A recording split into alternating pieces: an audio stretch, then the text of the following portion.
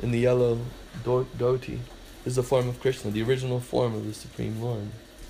So all the expansions of God and all this ocean of light emanate from this form of Krishna, this beautiful form of Krishna. You see. So this is the Vedic or the yoga. The highest goal of yoga is to realize, to have a relationship, a loving relationship with this beautiful person. You see, everybody, by nature, they desire to have a perfect relationship with a perfect person, and they desire not a temporary relationship. They desire a permanent relationship. You know, if people get married and they're excited to fall in love, they're not thinking they want I'm gonna love you for 5 years. Yes, you know, they want I want to love you forever, right? So this is natural. The soul wants to have a loving relationship with the most beautiful person, perfect person, who always is kind and loving and caring and can take care of us and we can take shelter in. And a love that won't wane, a love that increases. You see, this is natural for the soul to desire this. So, this is because the soul within the body is naturally we eternally have this, but we've forgotten it. So we identify ourselves. We think I'm a body, and now I try to find this satisfaction from my intrinsic desire for love that I have in myself with other bodies, and it doesn't work. It appears like it's going to work out. It's going to be, but it's only temporary. At best, you have a nice relationship for 30 or 40 years, and then it's finished at death, and then there's great unhappiness. But even before that, people, even if you have a perfect relationship with somebody, you're walking down the street holding hands, both people are still thinking secretly, deep down inside, I want more than this. You see?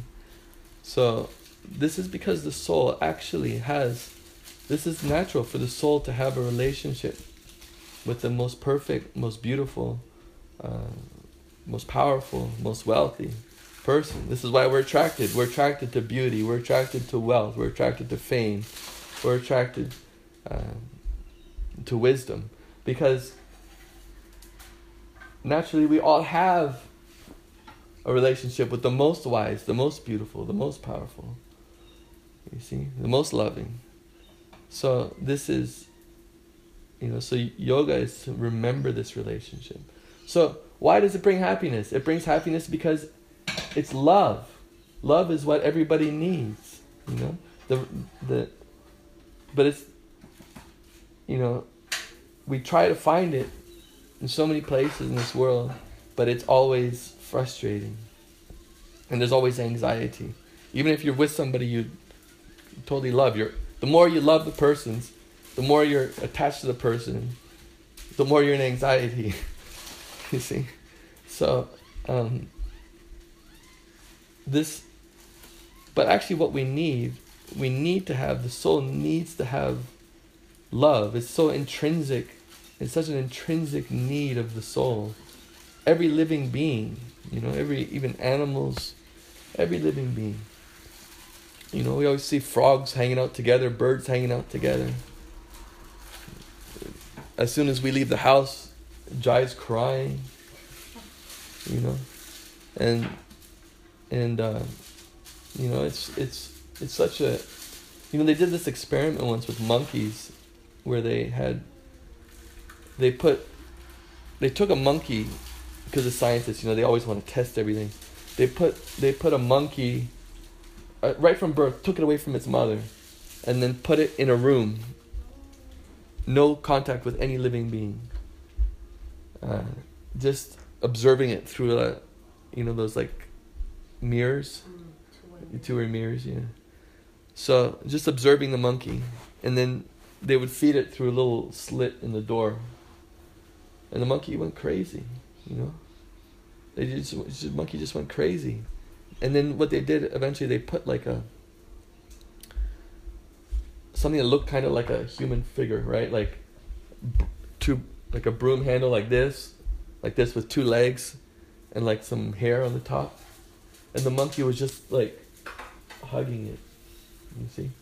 And of course, they have to do it over and over again to make sure it's normal. Yeah.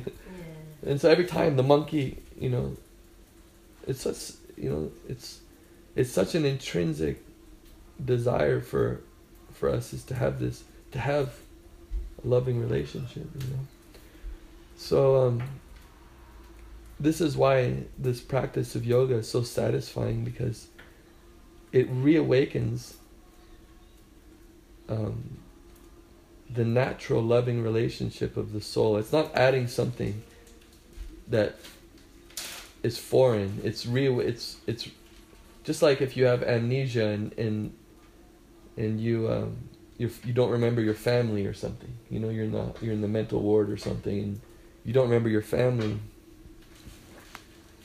And the doctors may try to reintroduce your family to get your memory going, right? And at first you might think this is so foreign because I don't remember, and I don't feel anything for you because I don't know you, But actually, you're my mom, or you're my son. And by association, the person might remember, right? And then so this is just an example. Like, it's not a perfect analogy, but it's like that. Actually, we're all eternally related to God, but because we have forgotten the relationship, we have forgotten the relationship, so we don't know it or think we need it, But so as you chant the mantra more and more, you remember your identity, you remember who you actually are, and then you become more and more fixed in that reality. The more you become fixed in that reality, the less that the ups and downs in this world affect you see? Because you have, when I'm talking about an inner life, in inner life, it's the happiness of love. It's not love is an internal thing.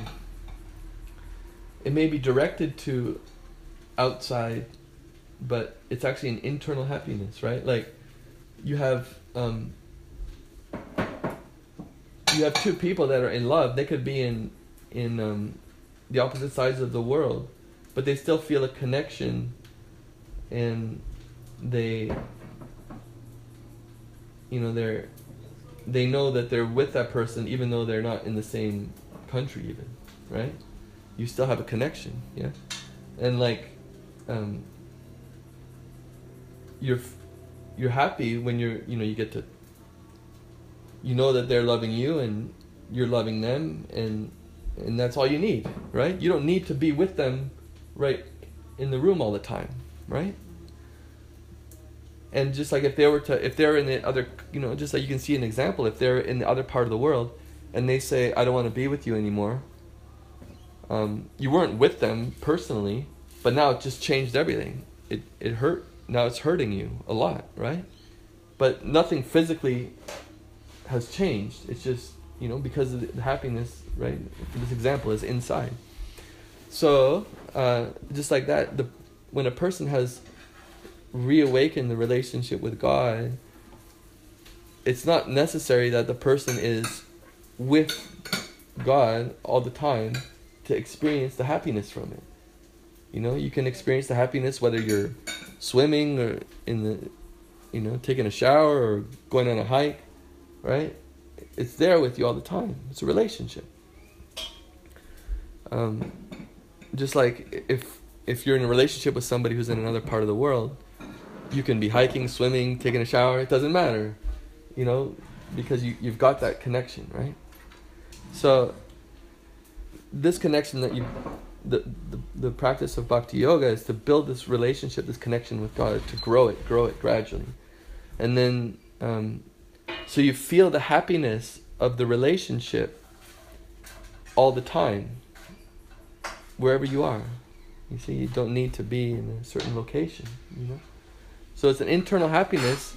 It's dependent, yes, it's dependent on somebody else, but it's an internal happiness, and you're depending on a person that doesn't perish, a person who's eternal, and you're eternal. It's not based on a body. It's not going to end when the body ends. When the body ends, the relationship continues. You see, in this world, everything that you work towards, every relationship we have with your family, with your spouse, everything, it ends at the time of death, and then it's finished. But the relationship with God doesn't finish. So at least we should spend some of our life building that which we can keep, you know, rather than putting all our eggs in a basket that's just gonna, that you know is gonna end, you know. So this is, you know, so it's in the beginning it may sound very foreign, but as you practice, it becomes more and more real and more like home. It's not such a foreign thing, you see. It becomes, you become more and more comfortable in the relationship, and it becomes more and more solidified and more important to you. And as that happens, you become less and less affected by the external ups and downs in this world. You see, because the external ups and downs in this, the world's always going to be up and down. Most of the time down, then you get a little bit of up, down.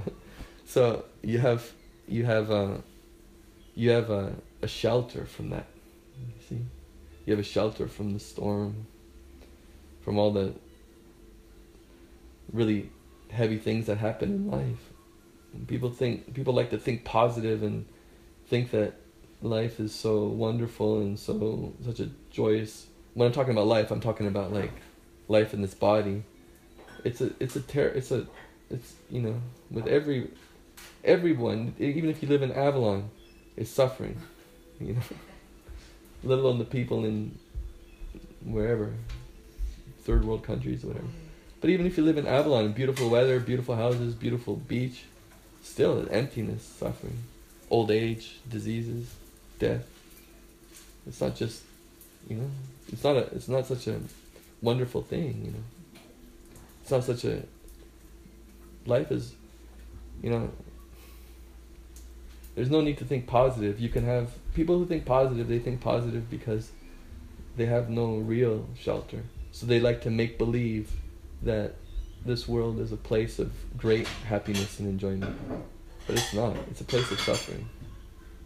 Wherever you go, there's you're plagued. You're trying to enjoy the world, but you're plagued by it's described in the Vedas as these threefold miseries. You got the miseries of the body and the mind. That's the first one. So like, no matter like, see, we can't sit in a one position for too long, even on a comfortable couch, without feeling some discomfort in our body. We've always got some disturbance of the body, and not to mention like, the female reproduction every month, and the, just the aches and pains of the getting older and the body falling apart, and sicknesses and cancers and things like that, old age, diseases, death. Those are very painful. And then you have the miseries of the mind, anxieties, depressions, and so on. So this is there with everybody. Every body comes with this. Then you got miseries caused by other living entities. So you're dealing with the body, you're dealing with the mind, then you're dealing with other people. Yeah. So you've got your kids causing trouble, you've got your partners causing you misery. All kinds of different traffic, right? Mosquitoes, sharks, all these other things that are causing problems. Then you've got natural forces like heat, cold, This is real. It's earthquakes. This is always happening. So you're trying to enjoy. You're thinking this world's a great place, such a nice place of enjoyment, and you're always dealing with all these things hassling you. You're trying to think, oh, these people aren't really bothering me. My body's not really feeling pain. You're constantly trying to struggle, pretending that it's such a wonderful place, but it's not. Let's be real. We're suffering. This place is a place of suffering. That's reality. That's not negative thinking. It's real thinking. Positive thinking is blind to the reality that there's a lot of suffering here. And so that's with everybody. That's people in Avalon. That's people in Ethiopia. Everybody has to deal with this. So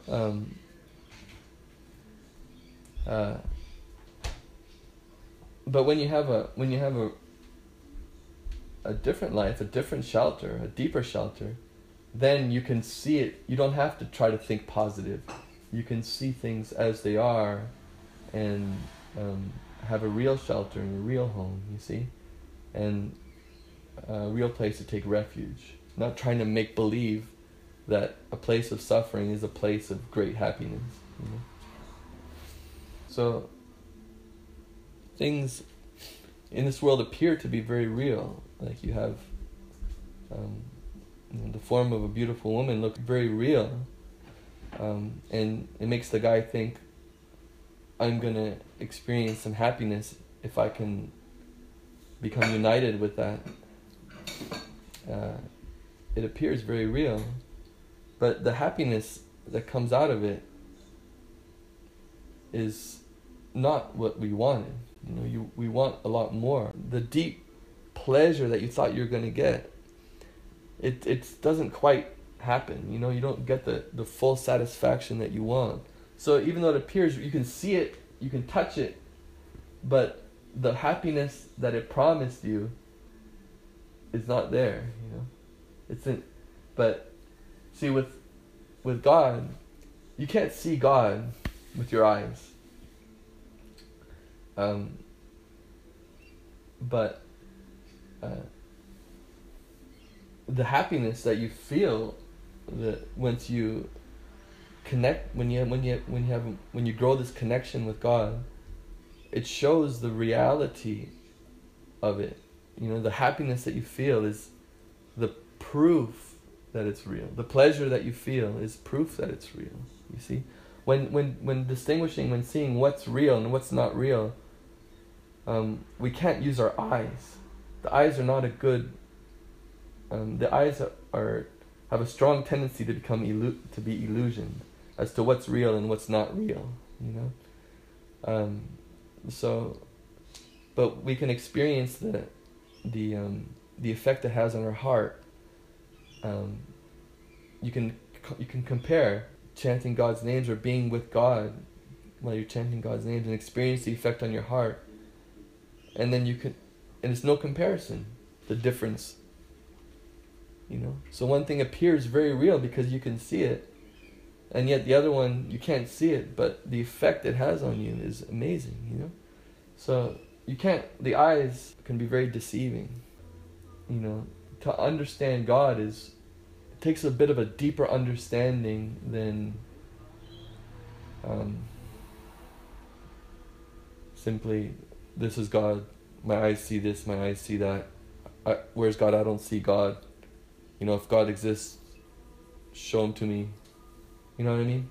It takes a deeper understanding than just sensual perception. You see, you can't always understand everything by the eyes and the brain, and sometimes understanding is on a deeper level, and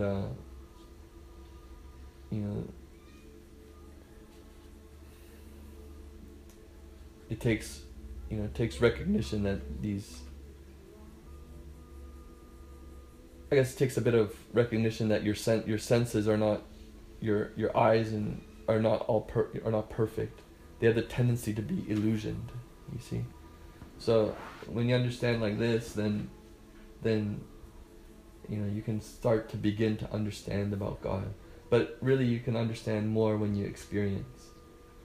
It's like I can't really describe to you, because it's like, how do you describe unfathomable subject matter? You can't. It's like, how do I describe to you? It's even more like this, but how do I? If you lived your whole life in a room with no windows, like how do I describe to you a sunset? If you've never seen the sun, even, let alone the sky or the. So I'm trying to describe to you God without, it. You have to experience to understand. It's like, I can't explain to you a sunset if you've never even seen the sky or the sun or whatever, you know what I mean? The feeling that the sunset has, the wonder of it all, the beauty of it all, the bigness of it all, you can't describe that, So you have to actually experience the sunrise. If you experience the sunrise, then you'll be able to understand, So I said, I'll tell you what, it's a big light. Like bigger than the light in my house? Yeah, much bigger than that, Like 100 times bigger? No, way, way bigger. How far away is it? Oh, it's miles away. Like, you know what I mean? Like, is that,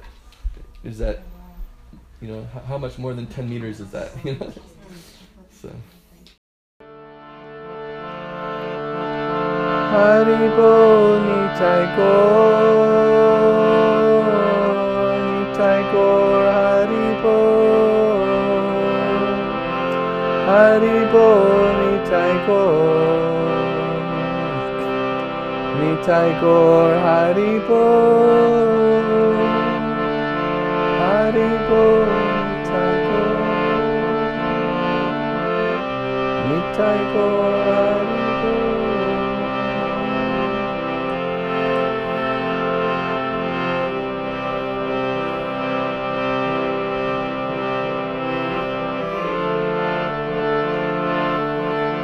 Haribo Nitai Gaur, Nitai Gaur, Haribo, Haribo Nitai Gaur, Nitai Gaur, Haribo.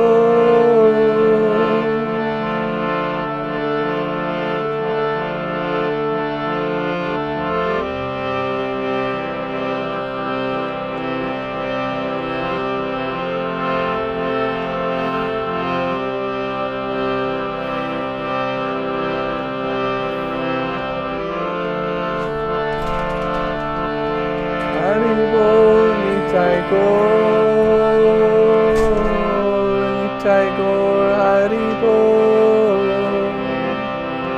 Haribo Nitai Gaur, Nitai Gaur, Haribo.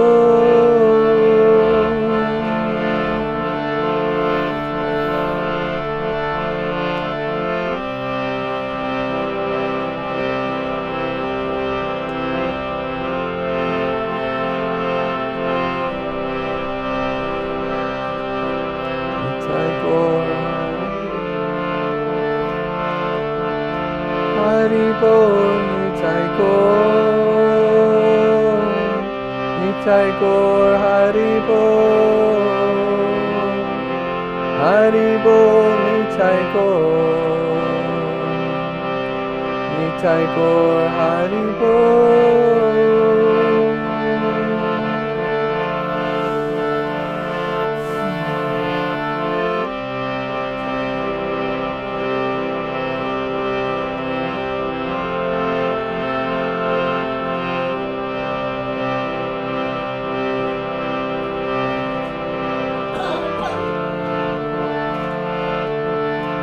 Haribo Nitai Gaur,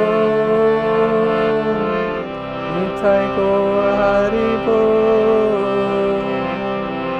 Haribo Nitai Gaur, Nitai Gaur, Haribo, Haribo Nitai Gaur, Nitai Gaur, Haribo. Haribo Nitai Gaur, Nitai Gaur, Haribo, Haribo, Nitai Gaur, Nitai Gaur, Haribo, Haribo, Nitai Gaur, Nitai Gaur, Haribo.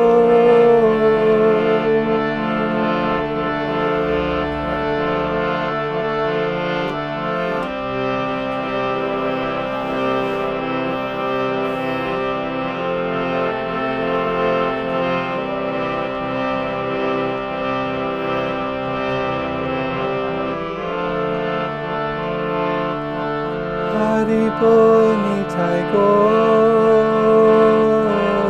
Nitai Gaur, Haribo, Haribo, Nitai Gaur, Nitai Gaur, Haribo.